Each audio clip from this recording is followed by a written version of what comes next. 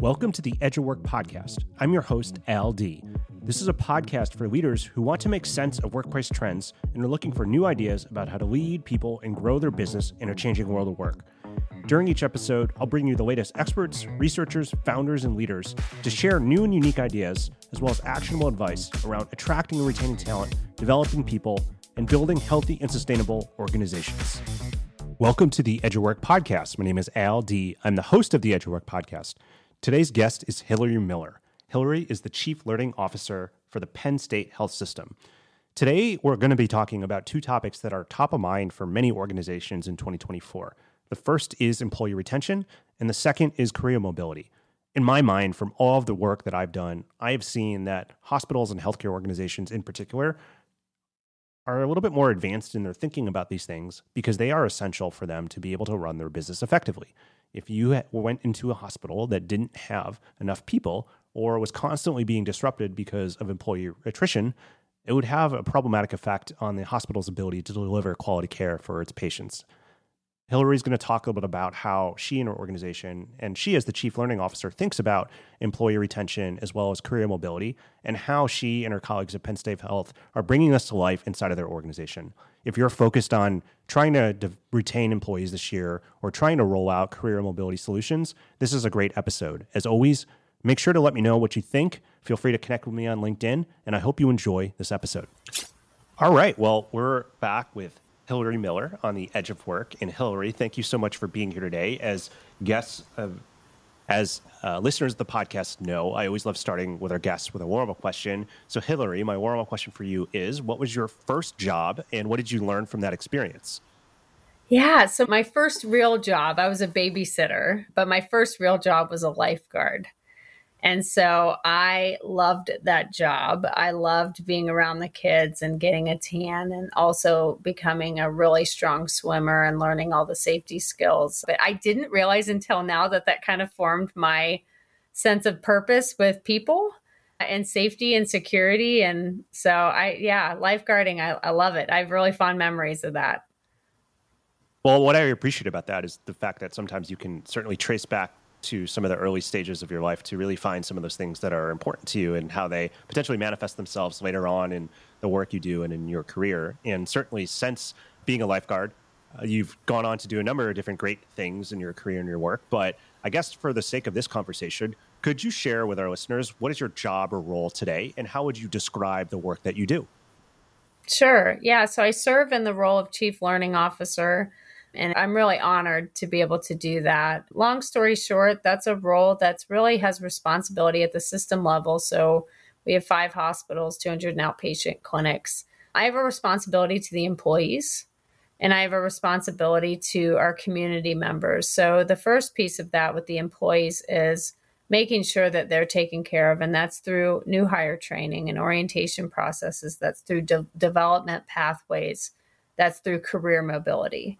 And then to our community members to be a source of not only education, but also attraction into healthcare. A lot of people think healthcare is just doctors and nurses, and it takes a whole slew of services and skill sets to help a hospital and a healthcare system run effectively. So I am responsible for coordinating learning strategy. So how do all these things intersect? How do we know that it's working? How are we helping our folks to understand not only their job today, but their job tomorrow, but also have some excitement around trying new things as well? It's a big job and it sounds like you have a lot going on. And I know that like many industries and organizations, your industry and your organization has certainly had to navigate through a lot of change and transformation in the workplace over the past few years. I would be curious to know from you, what are some either trends or insights you've seen from your own organization that have really impacted them the most? And then maybe as well as that, what are you looking forward to in a positive way in terms of either opportunities or changes that present themselves as you think about navigating this new world of work? Yeah, thank you. So I think one thing is in healthcare, we're in constant change because of regulatory changes and everything else that's happening in your marketplace and payers and all of those things. So healthcare workers are fairly resilient in that aspect. Obviously, we all went through COVID. But that shaped and changed things. So although we say, gosh, we're going to put that to bed, it actually brought to light some things that really were necessary in the workplace to make those changes. So especially when you're thinking about work-life balance and well-being, and some folks want this as their career, others, it's a job for them. And either one is okay. So I think for me, when we're looking at this from a Penn State health perspective, is continuing to take care of the employees so that they can take care of the patient. People always laugh a little bit when I say that, but my first priority, of course, care deeply about the patient. But if our employees are not good, they cannot provide that service. And so when I think about the responsibilities that we have as an organization and things that have emerged, is really listening to what well-being looks like for people and what does it mean. I don't use the term work-life balance. I don't know what that means. I think it's an evolution. It looks totally different for different people. But also when you look across industry, healthcare agnostic, folks have been pretty vocal about things that historically have been in the workplaces for a long time, that it's not okay anymore. I don't know that some of it was ever okay. We just didn't know it wasn't okay. And now there's a big shiny microscope on all of that to say you can't do these things anymore. And really, I welcome that, because these changes are actually creating better workplaces, even though we're going through the painful parts of trying to figure out that change. So when I think about the biggest change factor, it's career mobility. So we talk about skill building and all of that stuff, but people need to know that they have options and that we're acknowledging the fact that there are transferable skills.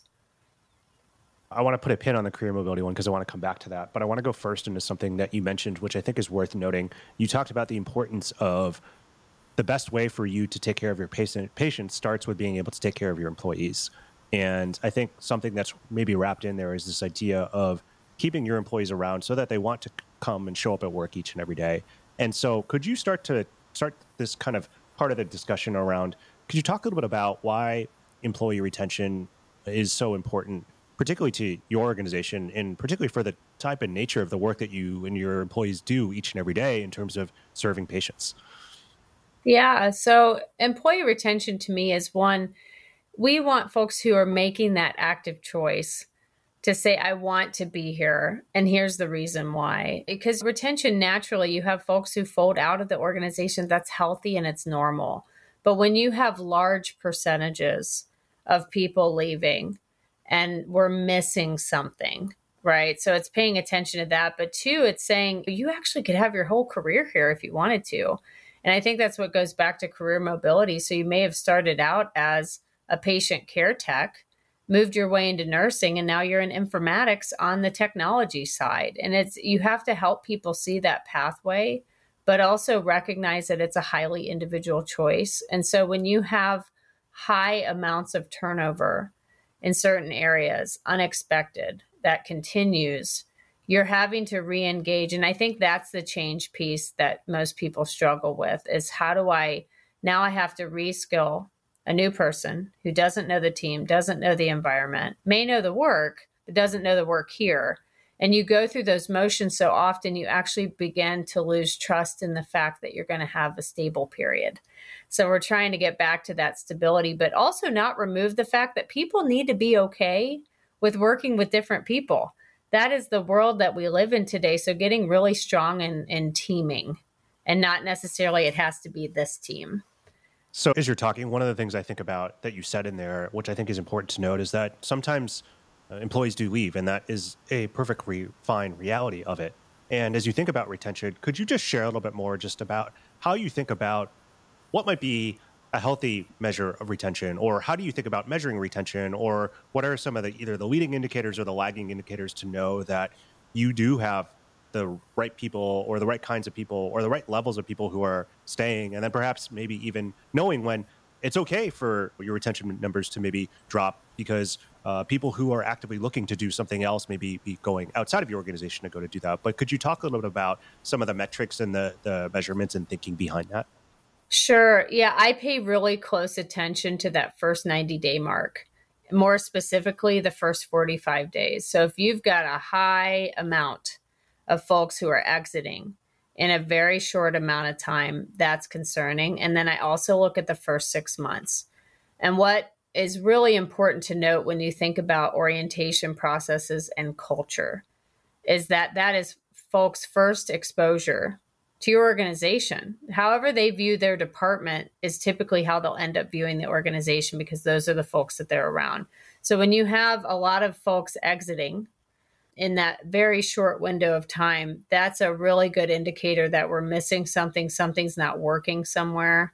On the flip side, when you have folks who've been with us for 5 to 10 years and say, naturally, I've evolved and I'm ready for the next step in my career, and it's okay that it's not here. Awesome, because they're still an advocate outside of the workplace, especially when that is a choice that I left on really great terms. They might be a boomerang employee that ends up coming back in the future. And so right now I pay really close attention to those short term, do we have people exiting in a really just tight timeline? But 2, there's a natural threshold, and it depends on the role, but especially in the entry level roles, they have a higher turnover piece because people are evolving into the next step. They're often going for something that has higher pay. They've grown their skills. So if I'm a nursing student and I might start off as a patient care tech, naturally, I'm going to leave that role to go into my next role. And so we don't worry about that because we're retaining them somewhere else. So it's important to unpack your retention metrics of if that led to growth and you being able to hire in another role with that individual, that is awesome. But also if we have a lot of people leaving a shared space or an office space, or it's in the same department unit, or it's in like units across, and we're just having a lot of people leave, we pay really close attention to that. One of the things that you mentioned when you were talking about retention is that the importance of wanting people who are interested and excited to come to work each and every day, and helping them helping them figure out that thing that drives or motivates them to want to show up and to serve your patients. I'd be curious to know, how does that happen, in the sense of, like you mentioned, listening is an important aspect of it, but I also presume that sometimes employees don't always know the answer to that question, not because they're wrong or that they're not smart, but because sometimes it's hard to really know. I'm just curious, philosophically, what have you found, or how have you found ways to unearth that in your employees so that when you can listen to that, you can actually do something? Because sometimes not everyone maybe knows what the answer to that question might be. Oh, yeah. And a lot of the times it's through focus groups and asking a lot of different populations. So we use a lot of what I would call like focus groups across the organization that represent different populations of roles and people and backgrounds, and everybody's starting from a different vantage point and starting place. And we remove the part about degrees, but we look at the limiting factors for folks. So what would prevent you from being able to go to this next thing? Sometimes it's the expense of the degree. So we lifted off costs for certain programs where tuition reimbursement just wasn't even feasible for them because they couldn't afford it up front to get paid back. I think the other thing is showing people opportunities. So sometimes they need to see what that could look like first before they go, oh gosh, I never thought about that. So there has to be some prompts up front to say, did you know? These are some opportunities for you. You have these adjacent skills. And then that starts the curiosity factor. And then they start looking at, oh, what other things can I explore here and do? What matters to me and my family personally? What's my personal mission in my work? Like, you have to pay really close attention to the mission statement and the values of an organization. If you're not in line with those, it's going to be harder for you to be in that organization or environment, because if you're way out of sync with that, that's also a good indication up front that you need to pay attention to that. But yeah, I think just asking folks questions, but also giving them some prompts on what it could look like. So I'm imagining almost like if we were to say have a metaphorical toolkit, right, of different tools we could use around retention. In that toolkit might be a number of different tools. I'd be curious for you, as you think about employee retention, broadly speaking, what are some examples of those tools that you might have in your employee retention toolkit that, as you particularly as a leader, might pull on to really focus and optimize for employee retention at your company? Yeah, so going with folks who are people leaders, we really have to make sure that that bench strength is strong, but also that they have the skills that they need to do their own job And these are hard roles, right? When you have responsibility for people in your care, you're not only managing the emotions that you have, you're navigating sometimes a lot of folks' personalities, skill sets, all of that stuff. So we spend a lot of time on the manager base with coaching and toolkits that they can pick up on team building. How do I have a really hard conversation? So we train them in crucial conversations. How do I get really good at self? So what's my level of emotional intelligence? How do I feel about conflict? And that also lends itself well to gratitude and appreciation opportunities. I'm not talking about pizza parties. I'm not talking about that kind of stuff. It's really listening to say, gosh, when you did X, this was fantastic. And here's what that resulted in. And so when you start showing that consistent gratitude, people tend to boomerang that to other people. And so appreciation becomes part of the fabric. Listening becomes part of the fabric, but also that we are human beings and that we don't get this right all the time. And so we're trying to help people work outside of that perfectionism cycle of this isn't going to work. Just because you picked it up and deployed it doesn't mean it's going to work automatically. You have to put some heart work into it. Hey there, it's Al, and thanks for listening to the Edge of Work podcast. I wanted to take a quick break to ask you a small favor. I'm loving doing this show, and I hope you're enjoying it, and that's where I'd love your help. If you're enjoying this episode, I would really appreciate if you take a few minutes to leave a review and rate this podcast wherever you get your podcasts, or simply just share it on social media or with your friends. I'm incredibly grateful for your support. Thank you, and let's get back to the show. One of the things that we talked about earlier and that you mentioned was around career development and career mobility. Could you share a little bit more just in terms of your own philosophy around career development and career mobility, and why is it important for your organization? Yeah, so on a personal level, it's a two-way street. We can create all these amazing pathways, but unless you engage in them, they're not going to do much for you. So we really spend time on both fronts. I think it's an organization's job to create the opportunities as much as possible, to foster a sense of mentorship and coaching, to allow for stretch assignments, to give people a chance to not do so great at something so that they can learn it. On the flip side, it's equally important that the person is engaging, wants to do that. We can't make something happen for you. So just because you went through a program doesn't guarantee that you're automatically going to arrive at being at the next skill set. It takes some elbow grease and work. But when we make that easier as an organization for you to participate in that, where we make it okay to step away from work for a minute to go do this development work, where you don't feel like you're having to choose, or, hey, I have worker shortages in my area, I don't have time to go do that. So we've had to really get good at how do we do things in short bursts? How do we get information out in front of people so that they know they have this available, but also making sure that our leadership teams are allowing that time for development? Because even in times of worker shortages, development can't go to the wayside. And so it's finding where that, I guess, balance between stress and this is good, healthy stress and bad stress, right? But also finding times that really work for people. But I think the second piece that I would really highlight with career mobility is that it's everybody's job in the organization to see that it is more important to retain the person in the org than it is in a department. And that is very hard for people sometimes when you have a really skilled person. So you have to have these talent pools and pipelines built up so that when somebody has the opportunity to grow, we're not holding on to them because we don't have somebody who can come in and fill the spot.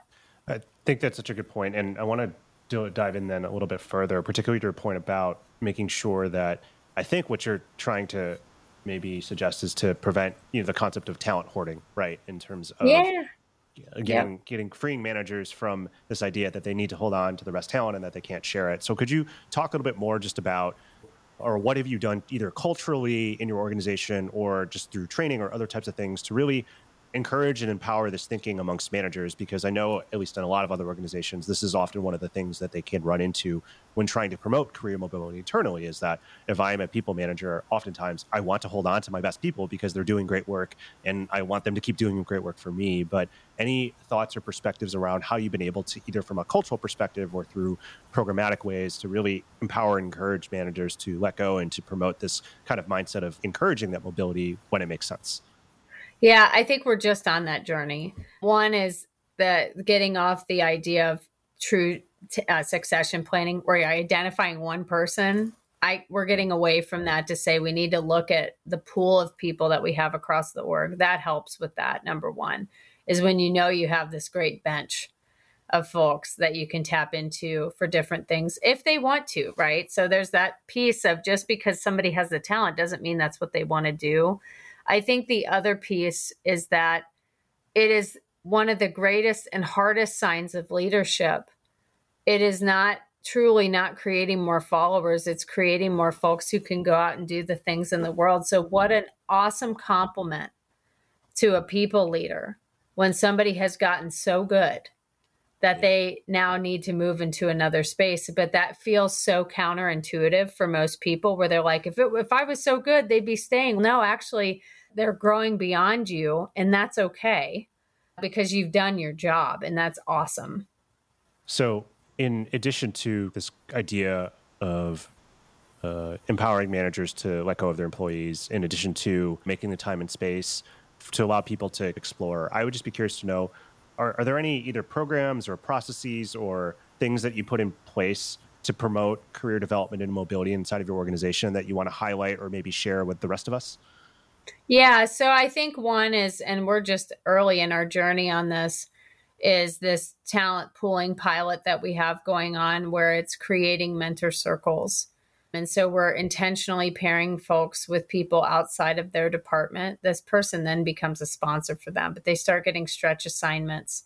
And I think the other thing too is consistency in how we view development. So what are the core things that you have to be in this organization? We got to be really good at and have a strong sense of self. And then core programs about leading others.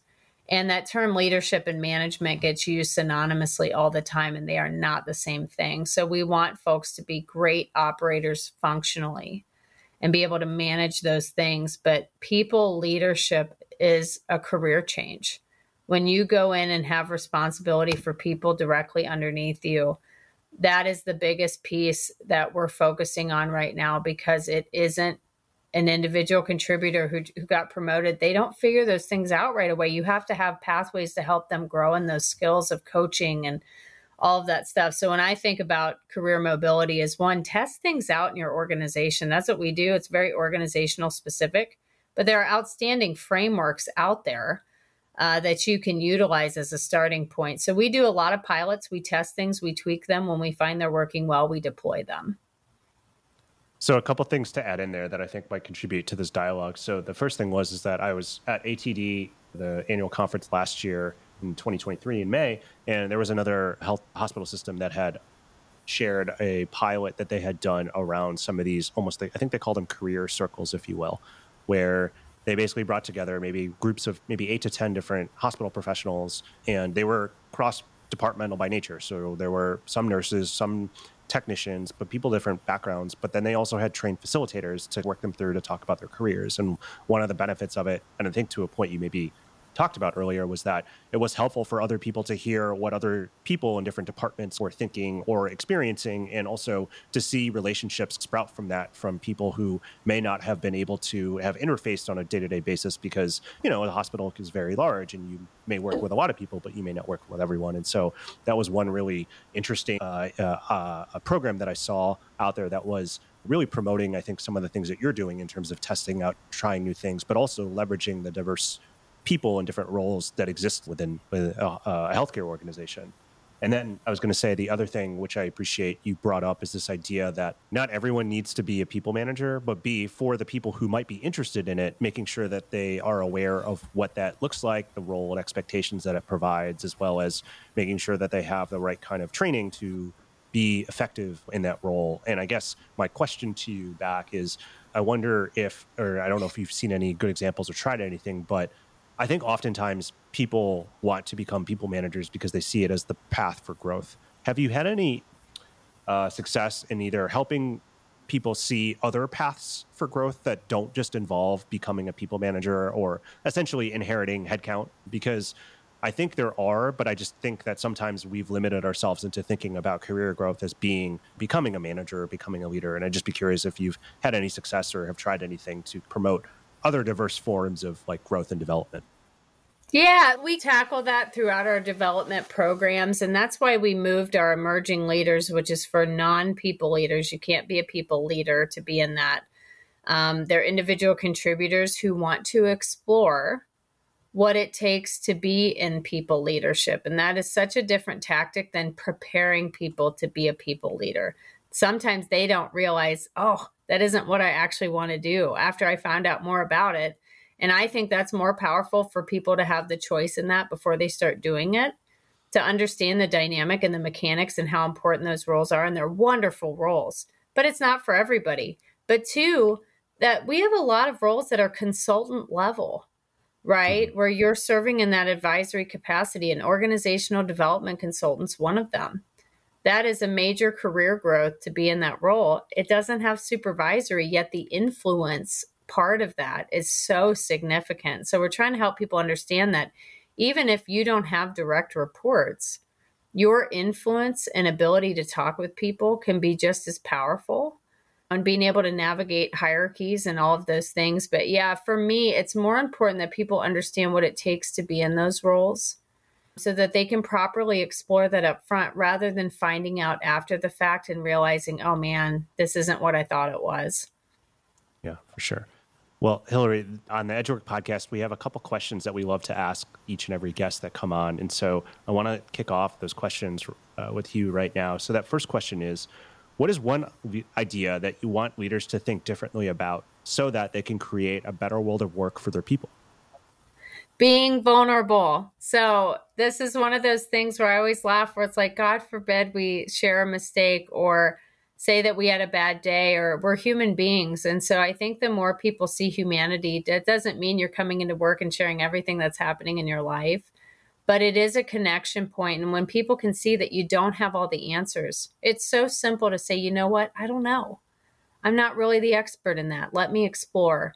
So I think vulnerability is a huge one. And I think a lot of people have different definitions of what that is. But boy, does that make a difference in connections with people. I like that one. And last but not least, Hillary, what does a better world of work look like to you? Where people have the power of choice and are landing in places because they want to be there, but also recognize the power that they have in that. And when you realize the locus of control that you have, your attitude, your mindset, that's all yours to own. That is not somebody else's, that's you. But also, if everybody, took that level of control with themselves, can you imagine how beautiful work would be? Oh, incredible. I love that answer, and I love the passion you have behind it. Hillary Miller, the Chief Learning Officer at Penn State. Thank you so much for coming on the EdgeWork podcast. If people want to learn more about you or connect with you, where can they find you? Oh, you'll find a really colorful picture of me on LinkedIn, and I usually have a new diversity background every month. So feel free to shoot me a message, Hillary B. Miller on LinkedIn. Be happy to talk with you. Hi, everyone. Al D here. Thank you so much for listening to the EdgeWork podcast. If you like what you heard, I encourage you to share the episode with a friend, as well as to head over to Apple Podcasts to leave a review and let us know what you think. I would be forever grateful if you did that. I would also love to hear directly from you about what episodes you're listening to or any suggestions you have for how we can make it better. You can find me on LinkedIn.